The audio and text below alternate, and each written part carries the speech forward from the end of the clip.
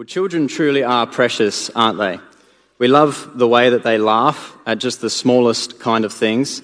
We love the jokes that they play on us, right? And the cheeky grins that they seem to give us all the time, or the no worries attitude that children have. I know that my daughter, she can fall over and graze her knees. She gets up and she's like, don't worry about it. Life's there's too much fun to have to worry too much. And so on they go. And so it's very easy for us to see children and to think of them as very special to us. And in fact, it would be quite difficult, I think, in our culture today if we were to walk down the street, ask a random set of parents or even an uncle, auntie or whoever, and say, hey, do you think that children are precious and valuable? And I think all of them would basically respond with, absolutely, of course they are. We love children, we value our kids.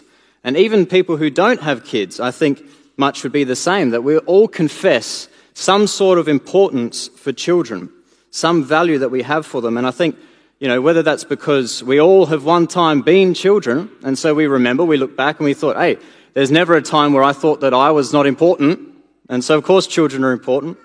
Or whether it's because we think of the natural tendencies that we have toward them, that of nurture and protection and guidance and all these things. And we think, if that's just a natural tendency that we have towards children, well then surely there's some value in them. There's importance about them and all these kinds of things.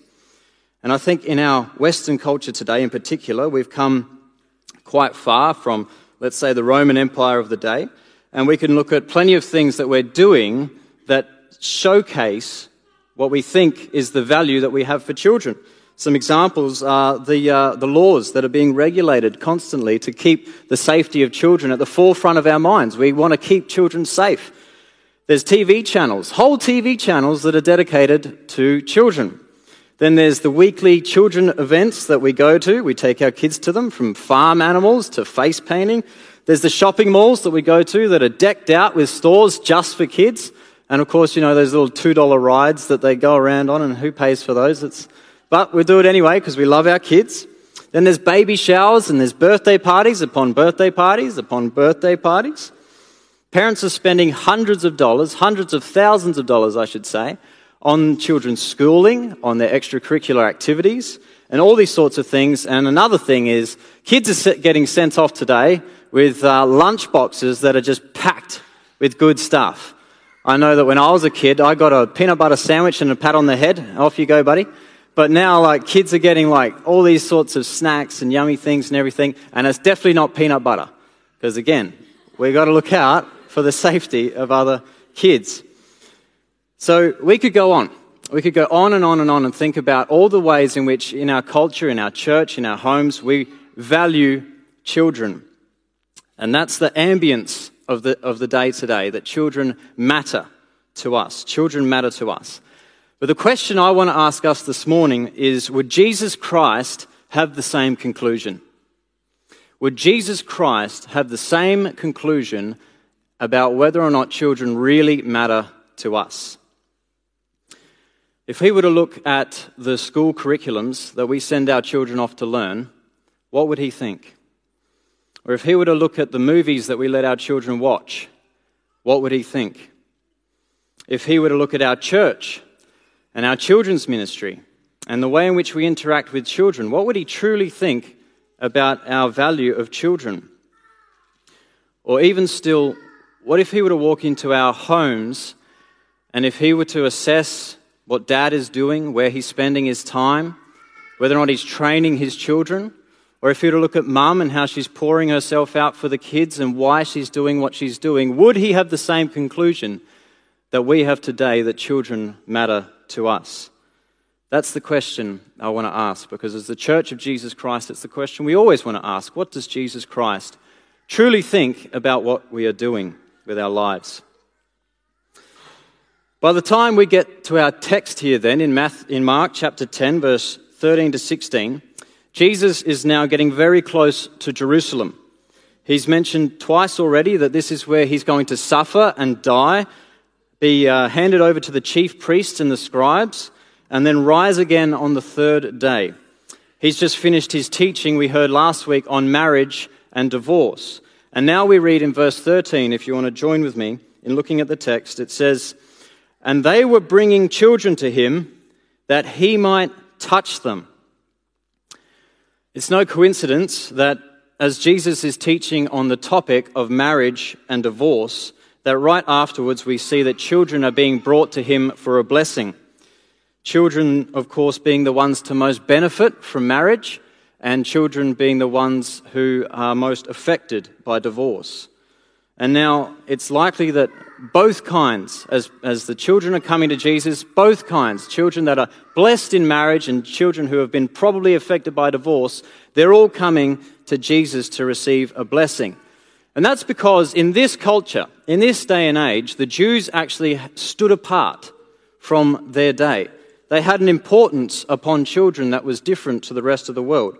And that's due to the fact that for hundreds of years, the Jews had been reciting Scripture, reading Scripture, or they had the synagogues that were a new thing. They were teaching their children verses after verses, getting them to memorize and all these kinds of things. And within Scripture, we find plenty of places about the value of children. In Deuteronomy chapter 6, verse 7, the Lord God commands his people Israel. And he says, "Hear, O Israel, the Lord our God, the Lord is one. And you shall love the Lord your God with all your heart and with all your soul and with all your strength." And he goes on to say, "And you shall teach these commandments that I give you today to your children. You shall talk about them when you sit down and when you rise up, when you're walking on the way or when you lie down in bed. At any time, at any place, teach your children the commandments of God." Furthermore, they would have this culture of psalm singing. They would go to the temple. There it was, Herod the Great's awesome temple. They would sing the songs of ascent as they walked up the mountain of Zion. The whole congregation, one of those songs would have been something like Psalm 127 that says, "Behold, children are a heritage from the Lord, the fruit of the womb a reward." And the children would have heard that being sung in their presence. And then what's more, the bedtime stories for children wouldn't have been Winnie the Pooh or whatever. The bedtime stories would have been Scripture. They would have been taught about Rachel and Leah and how Leah had 7 children born to Jacob and what a blessing that she was. And then they would have heard about the cry of Rachel, about how she said to Jacob upon finding out that she was barren and couldn't have children, she said, "Give me children or I will die." Like, they wanted to have children because they knew what a blessing they were and what the Lord God thought about them. So for the people of God, to have children was to have a blessing. But more than that, as we see in the text here, they didn't want to just have the blessing of children. They wanted their children to be blessed.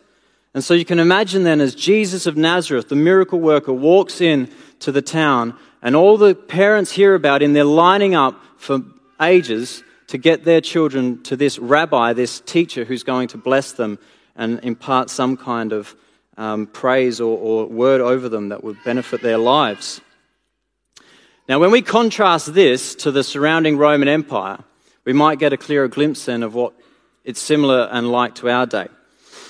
In the Roman Empire in the 1st century, a father had the legal right to kill his own son if he just displeased him enough. If the son just ticked him off too much, he could say, "That's it, you're done." The Romans, of course, had a terrible practice which was common and legal in the empire of the day, which was to leave their unwanted children that had just been born out in the elements. They would leave them exposed to whatever, whether it was the cold that got them first or the feral dogs or whatever it was, they would not care, and they would leave their children alone. We remember, of course, in the Nativity, we're coming up to Christmas soon, in the Nativity scene, Jesus Christ is born into Bethlehem, and Herod the Great, he's got a plan to wipe out or to find the child Jesus, and he doesn't care to take the time to find out who it is. He just orders the slaughter of all the children of Bethlehem under 2 years old. Doesn't care. All of them, in the hopes that I might just get this one child. Children were only as valuable to the family as much as they could benefit the family. And that meant that children at young ages were forced into labor-intensive tasks so that they could work back their value, get their value out of them as quickly as possible. And so compared to this evil society around them, the people of God could easily boast that we value children. We value children compared to those Romans. And this was the culture that Jesus' disciples would have had and that would have been in the backs of their minds. They would have thought all these things. And so if we were to ask them, they wouldn't hesitate at one moment to confess that children are a special blessing from the Lord and that we value them and that, of course, we appreciate children. But on this day, we see that their actions demonstrated what they truly believed about children.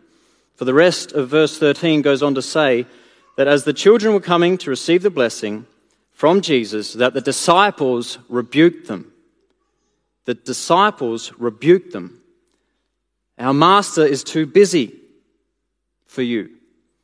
Jesus has been teaching all day. He's been handling the scribes and the Pharisees in these important arguments. Take your children and get out of here. He doesn't have time for them. No doubt the disciples would have thought they had done a good thing here, because Jesus was, after all, in the business of working wonders, wasn't he? Think of all the things Jesus did. How he fed the thousands, how he cast out demons, how he healed the sick, he raised the dead. He did all these things, and now some children are coming to him, and the disciples are thinking, there's no way that our Master Jesus wants to spend his time cuddling little babies and imparting a blessing on them when there's all this other stuff, important stuff, for him to get on with. And so the disciples, you can imagine, give each other a bit of a high five as they've just finished rebuking these parents. Off you go, take your stroller with you, get out of here. And then we read, however, in verse 14, Jesus' response. Have a look down. In verse 14 it says, "But when Jesus saw it, he was indignant." He was indignant. Jesus was not impressed.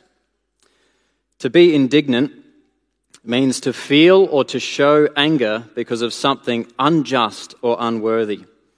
And the Greek word here is actually made up of two words, the words much and grieved. So Jesus is greatly grieved here at what he sees his disciples doing. He's angry. Now, this is not the first time that Jesus gets angry in the book of Mark, and it's not the last time that Jesus will get angry, but it's the first time and the only time that we read of him ever getting indignant. You will not read it again. Jesus was indignant at this action of the disciples. And that should make us pay attention.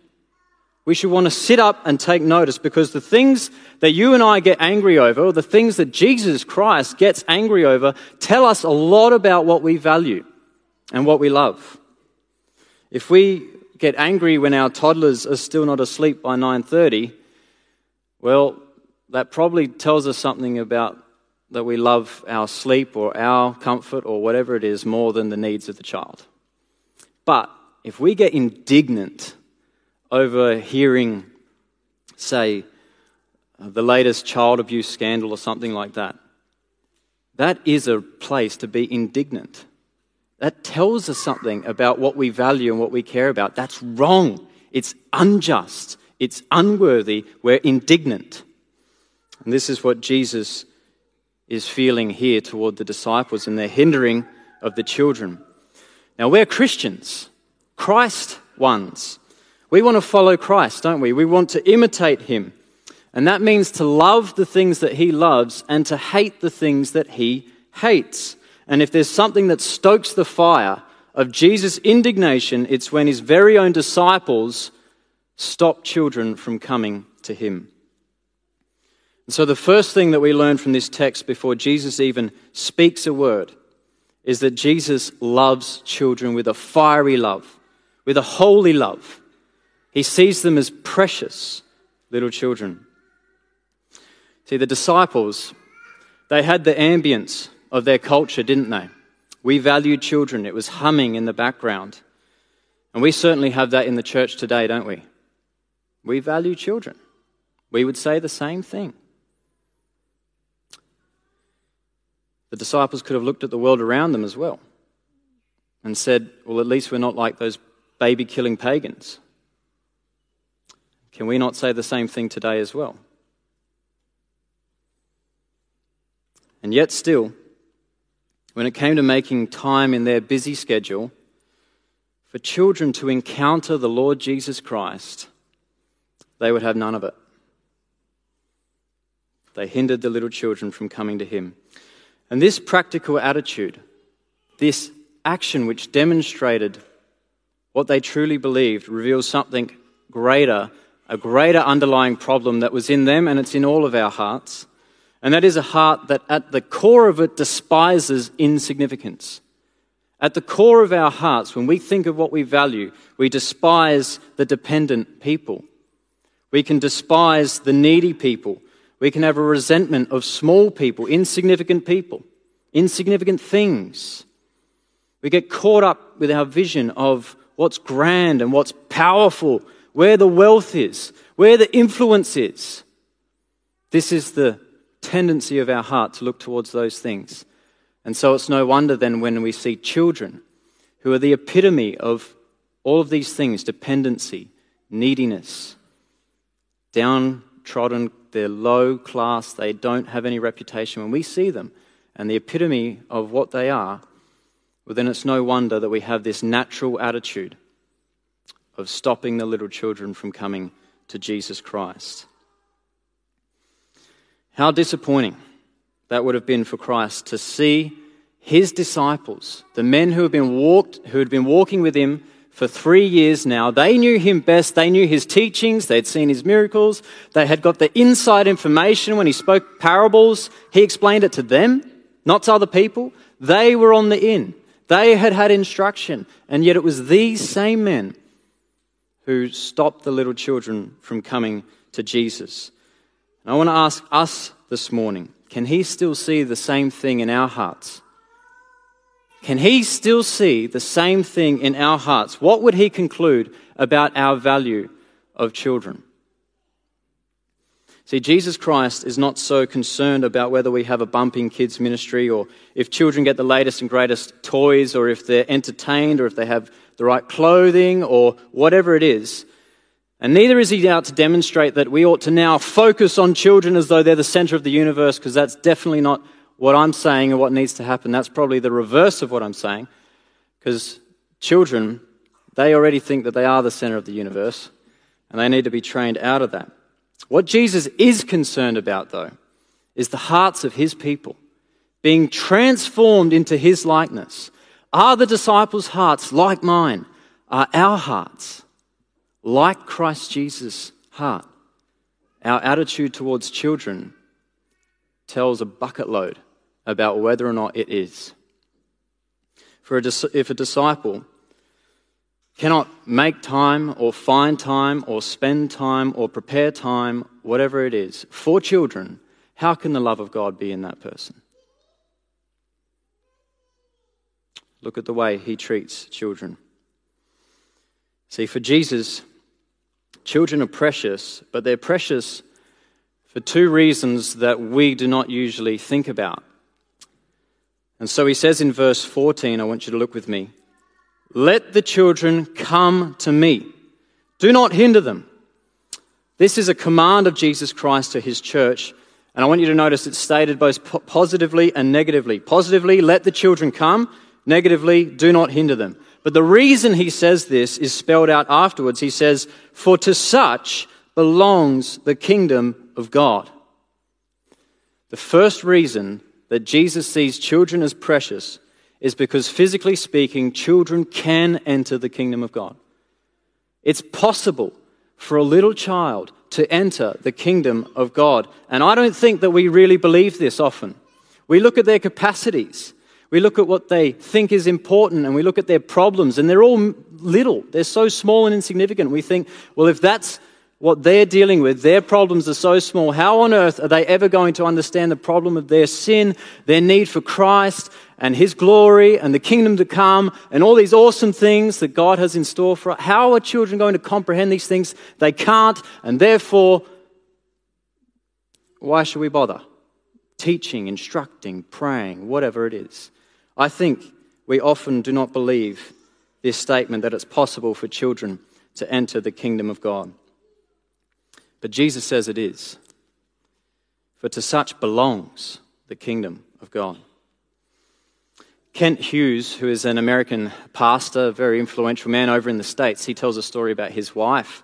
When she was only in kindergarten, she was barefoot and running across this apartment complex, and she ran into this building where she had been memorizing verses because adults had invested in her and taught her to memorize these verses. And what it was a chain of the gospel. I'm a sinner and I've been washed by the blood and I trust in Jesus and I have life everlasting. She was memorizing these verses, and it just clicked for her one day because the teacher gave her this book that she would open, and all it had was the colors of black to symbolize sin, red to symbolize the blood, white to symbolize the purity, the washing away of it all, and gold to symbolize the glory to come. And she understood it, and she was saved in kindergarten. And she's been serving the Lord ever since. An American apologist by the name of James White, you may have heard him, he travels around the world debating usually people who believe in Islam, but he debates all kinds of people, and he's solid teacher of the Bible. But he tells the story of when he was only 5 years old. He knew Christ, and he believed Christ, and the elders of his church all could see the fruit of his belief working out in his life at the age of 5, and so they baptized him that year. 5 years old. We've got plenty of people perhaps in this congregation who can testify to the fact that there was never a day where you didn't know the love of Jesus Christ. You might not know the day when it all clicked, but you just know when you reflect, well, I can't think of a day. And that's probably because it happened so young that you found entrance into the kingdom of God. Psalm chapter 8 verse 2 says this, "Out of the mouth of babies and infants you have established praise." Psalm 22, 9 and 10 says, "Yet you are he who took me from the womb. You made me trust you at my mother's breasts. On you was I cast from my birth, and from my mother's womb you have been my God." Only a few weeks ago, we heard in Mark chapter 9, verse 42, that Jesus was speaking about these little ones who believe in me. It's possible, church, for little children to enter the kingdom of God. And we should not let our inability to understand how that happens or when it happens or the possibility of what God can do in the lives of children to ever stop us from letting little children come to Jesus Christ and enter the kingdom of God. Now, that said, we of course should never try and extract little bogus confessions of faith from children either, to pressure them or manipulate them to say, pray this prayer after me and ta-da, you're in the kingdom. That's not what I'm saying. And we definitely should not do that. That would be a stumbling block to children. But the Holy Spirit of God, Jesus Christ describes him in John chapter 3 like the wind. The wind blows where it wills. We don't know where it comes from or where it goes. So it is with those who are born of the Spirit. We do not know. But don't let that stop us from investing and letting the little children come to Jesus Christ. For I believe quite firmly that as parents and as a congregation with little children and with children in our lives, that we should be praying daily for the salvation of their souls and be expectant that Jesus Christ will answer that prayer. See, the exciting thing about children when they do come to know the love and the grace of Jesus Christ is this, that just like anyone else, they give their whole life to him. But the difference is a child has a whole lot more of life to give. D.L. Moody, another American evangelist, he once reported coming back from a meeting saying, I got 2.5 conversions. And then his host said to him, oh, so 2 adults and 1 child? And he said, no, 2 children and 1 adult. Because, you know what he's saying? He said, well, the children gave their whole lives, but the adult only had half of his left to give. This is kingdom economics. Children are worth our investing in early. It'll impact generations upon generations upon generations. So be encouraged, kids ministry workers, those of you who are still here and not out in kids ministry. Keep at the work that you do. Keep at it. Be encouraged. Sow into the children. Sow into them with love and with genuine care for their lives. Share the gospel. Pray for them. It's an eternal work that we're doing, and it will have impact for generations to come. Your early planting will mean a wonderful harvest for the Lord. What's more, though, is that in Jesus saying that children can enter into his kingdom, Jesus is also indicating that children can experience the spiritual life of a Christian. And what I mean by that is you and I in this room, we're adults and we know a lot of stuff. We've been taught a lot of things, and we think that because we can understand the hypostatic union or whatever it is, we get complicated, that we must therefore have a better understanding of the grace and the love of Jesus Christ, and that's not so. Those who are least in the kingdom can experience all of these things, and that is just the same for children. Charles Spurgeon, he once said this in a sermon on little children. He said, "I will say more broadly that I have more confidence in the spiritual life of children that I have received into this church than I have in the adults. I will go further and say that I have usually found a clearer knowledge of the gospel and a warmer love to Christ in the child converts than in the man converts. I will still astonish you even more by saying that sometimes I have met with a deeper spiritual experience in children of 10 and 12 than I have in persons of 50 and 60. Jesus Christ came to offer the kingdom of heaven. And praise God that even the smallest of children can not only enter the kingdom of heaven, but experience all the treasures and the pleasures of joy that Jesus has in store for us. We should not be astonished then when we find out on that great and last day that children of 6 and 7 will be seated in higher places of glory than those of us who have not invested in the kingdom.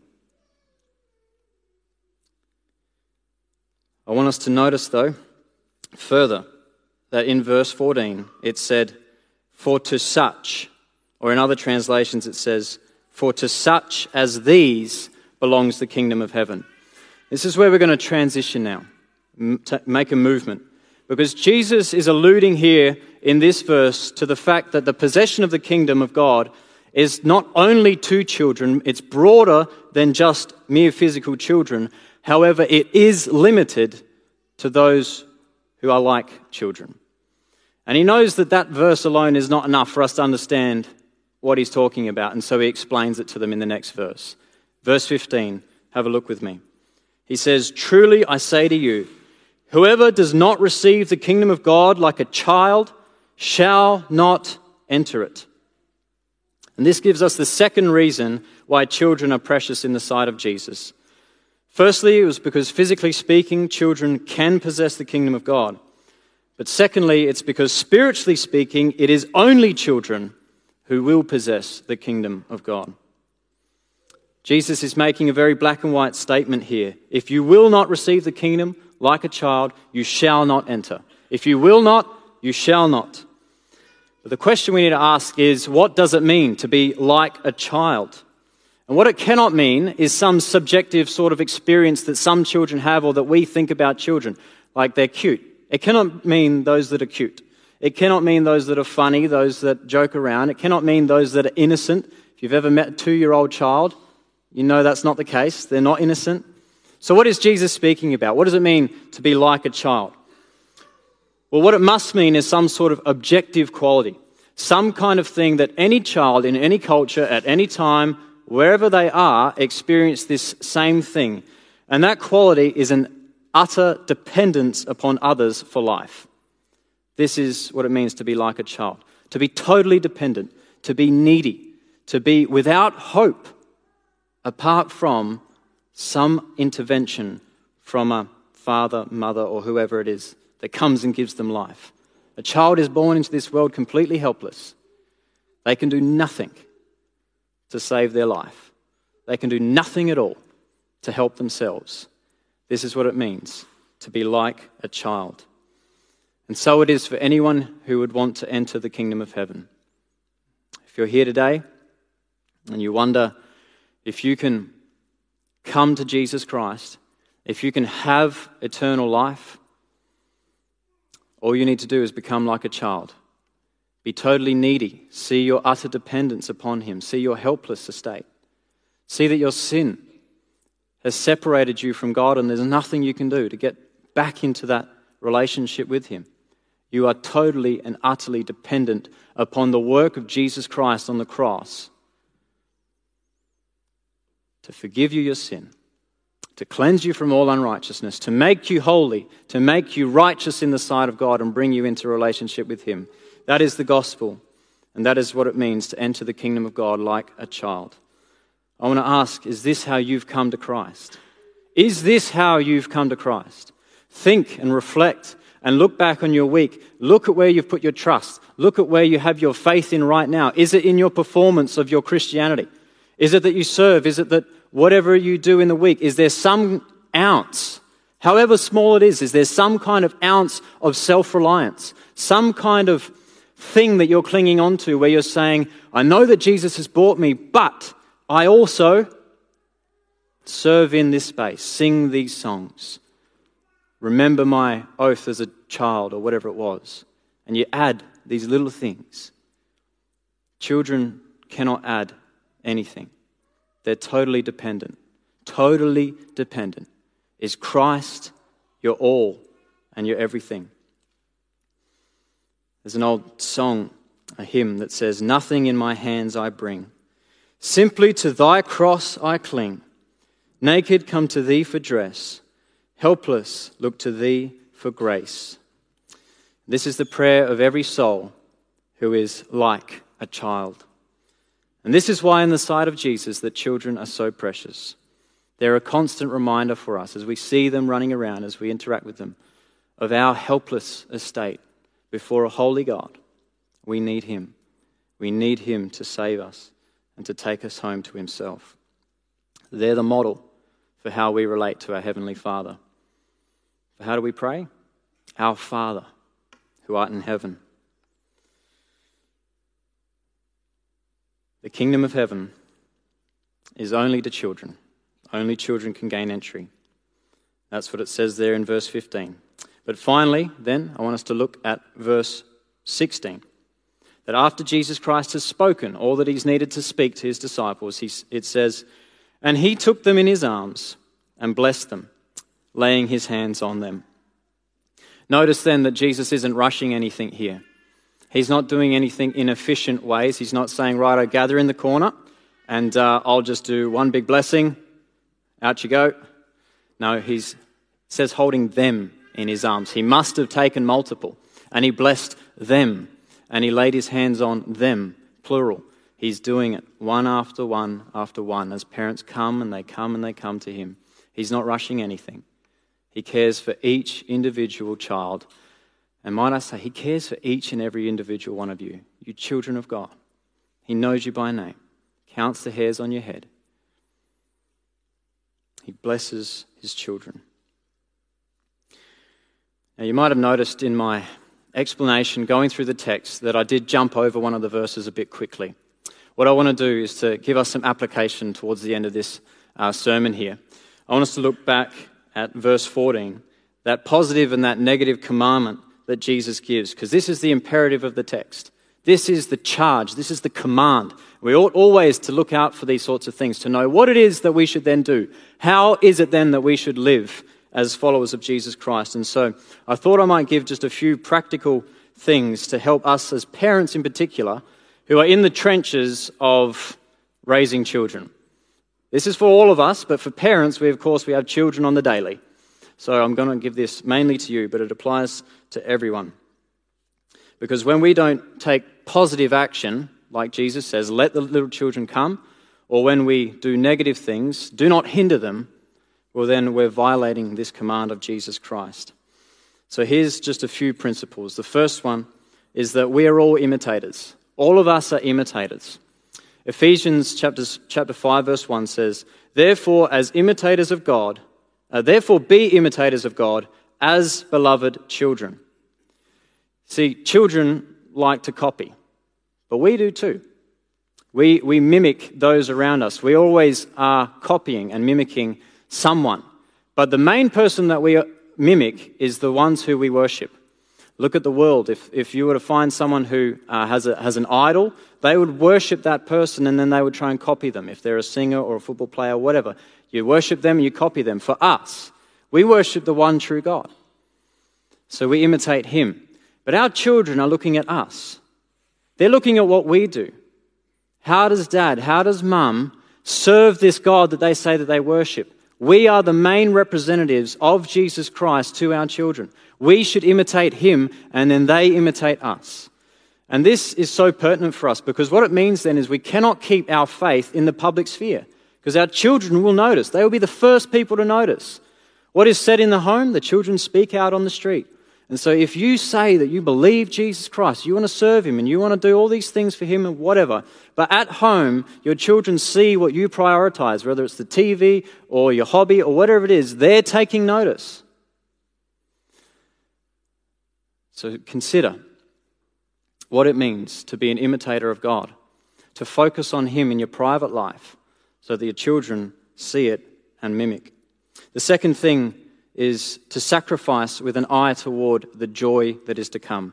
Hebrews 12:2 says this, that it was for the joy that was set before Jesus that he endured the cross.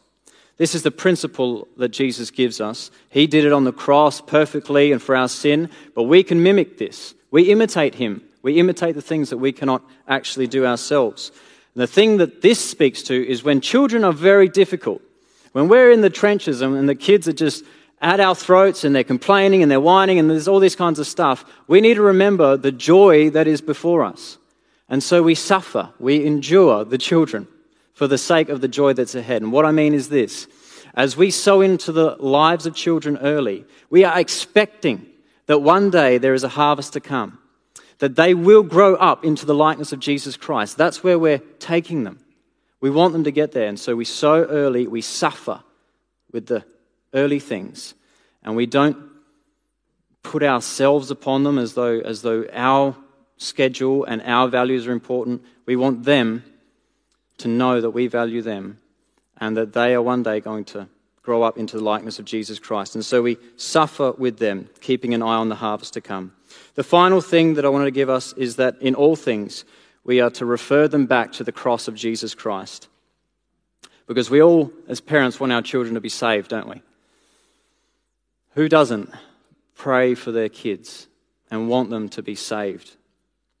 We pray daily for them to know Jesus and to love Jesus and to serve Jesus. And if it were up to us, would we not just decree their salvation? Would we just not say, by the authority invested in me as the parent, I decree my child as saved? We would do that if we had the power, but we don't. And what's more, life is way more complicated than just a simple trajectory of going up. We go down when suffering comes. A grandparent dies. A father contracts cancer. A child gets sick. They themselves are getting sick. Suffering hits, and suffering rocks the boat. Affliction rocks the boat of our lives. It knocks us around and we need to think, how is this all playing together in the plan of God? How is this good? How can my child suffering in bed, me being a helpless parent, how is this a good thing? So in our training of children, we must always be preparing them by looking to the cross of Jesus Christ for the suffering that is to come. It hits everyone. When we look at the cross, what do we see? We see that God Almighty sent his only Son who lived the sinless life, the only one who ever did not deserve to be nailed to a cross. And yet God allowed it to happen. The worst atrocity of all humankind. God the Father allowed that to happen to his Son. Why? To bring about the greatest good that the world has ever known. The salvation of all who would call on the name of the Lord to be saved. Point your children back to this. Point them back to it in your discipline of them. Don't let them think that they're atoning for their own sins when you discipline. In the obedience that you want to teach them, point them to Jesus' obedience to the Father when he went to the cross and said, "Not my will, but yours be done." In humility, teach your children that you are not the grand hero of their story. that they can share their faults and that you share your faults and that Jesus is the one who has overcome. In your forgiveness, show them that you can only offer them forgiveness because you've been forgiven by your Heavenly Father. And of course, in suffering and in pain, pray that they understand that if God allowed His only Son to die to bring about the greatest good that the world has ever seen, then whatever they are going through, we might not have the answers, but we're not their Saviour. Point them to the cross of Jesus Christ and the Lord Almighty, who has all things in His hands, who works all things together for the good of those who love Him and are called according to His purpose. Would you pray with me?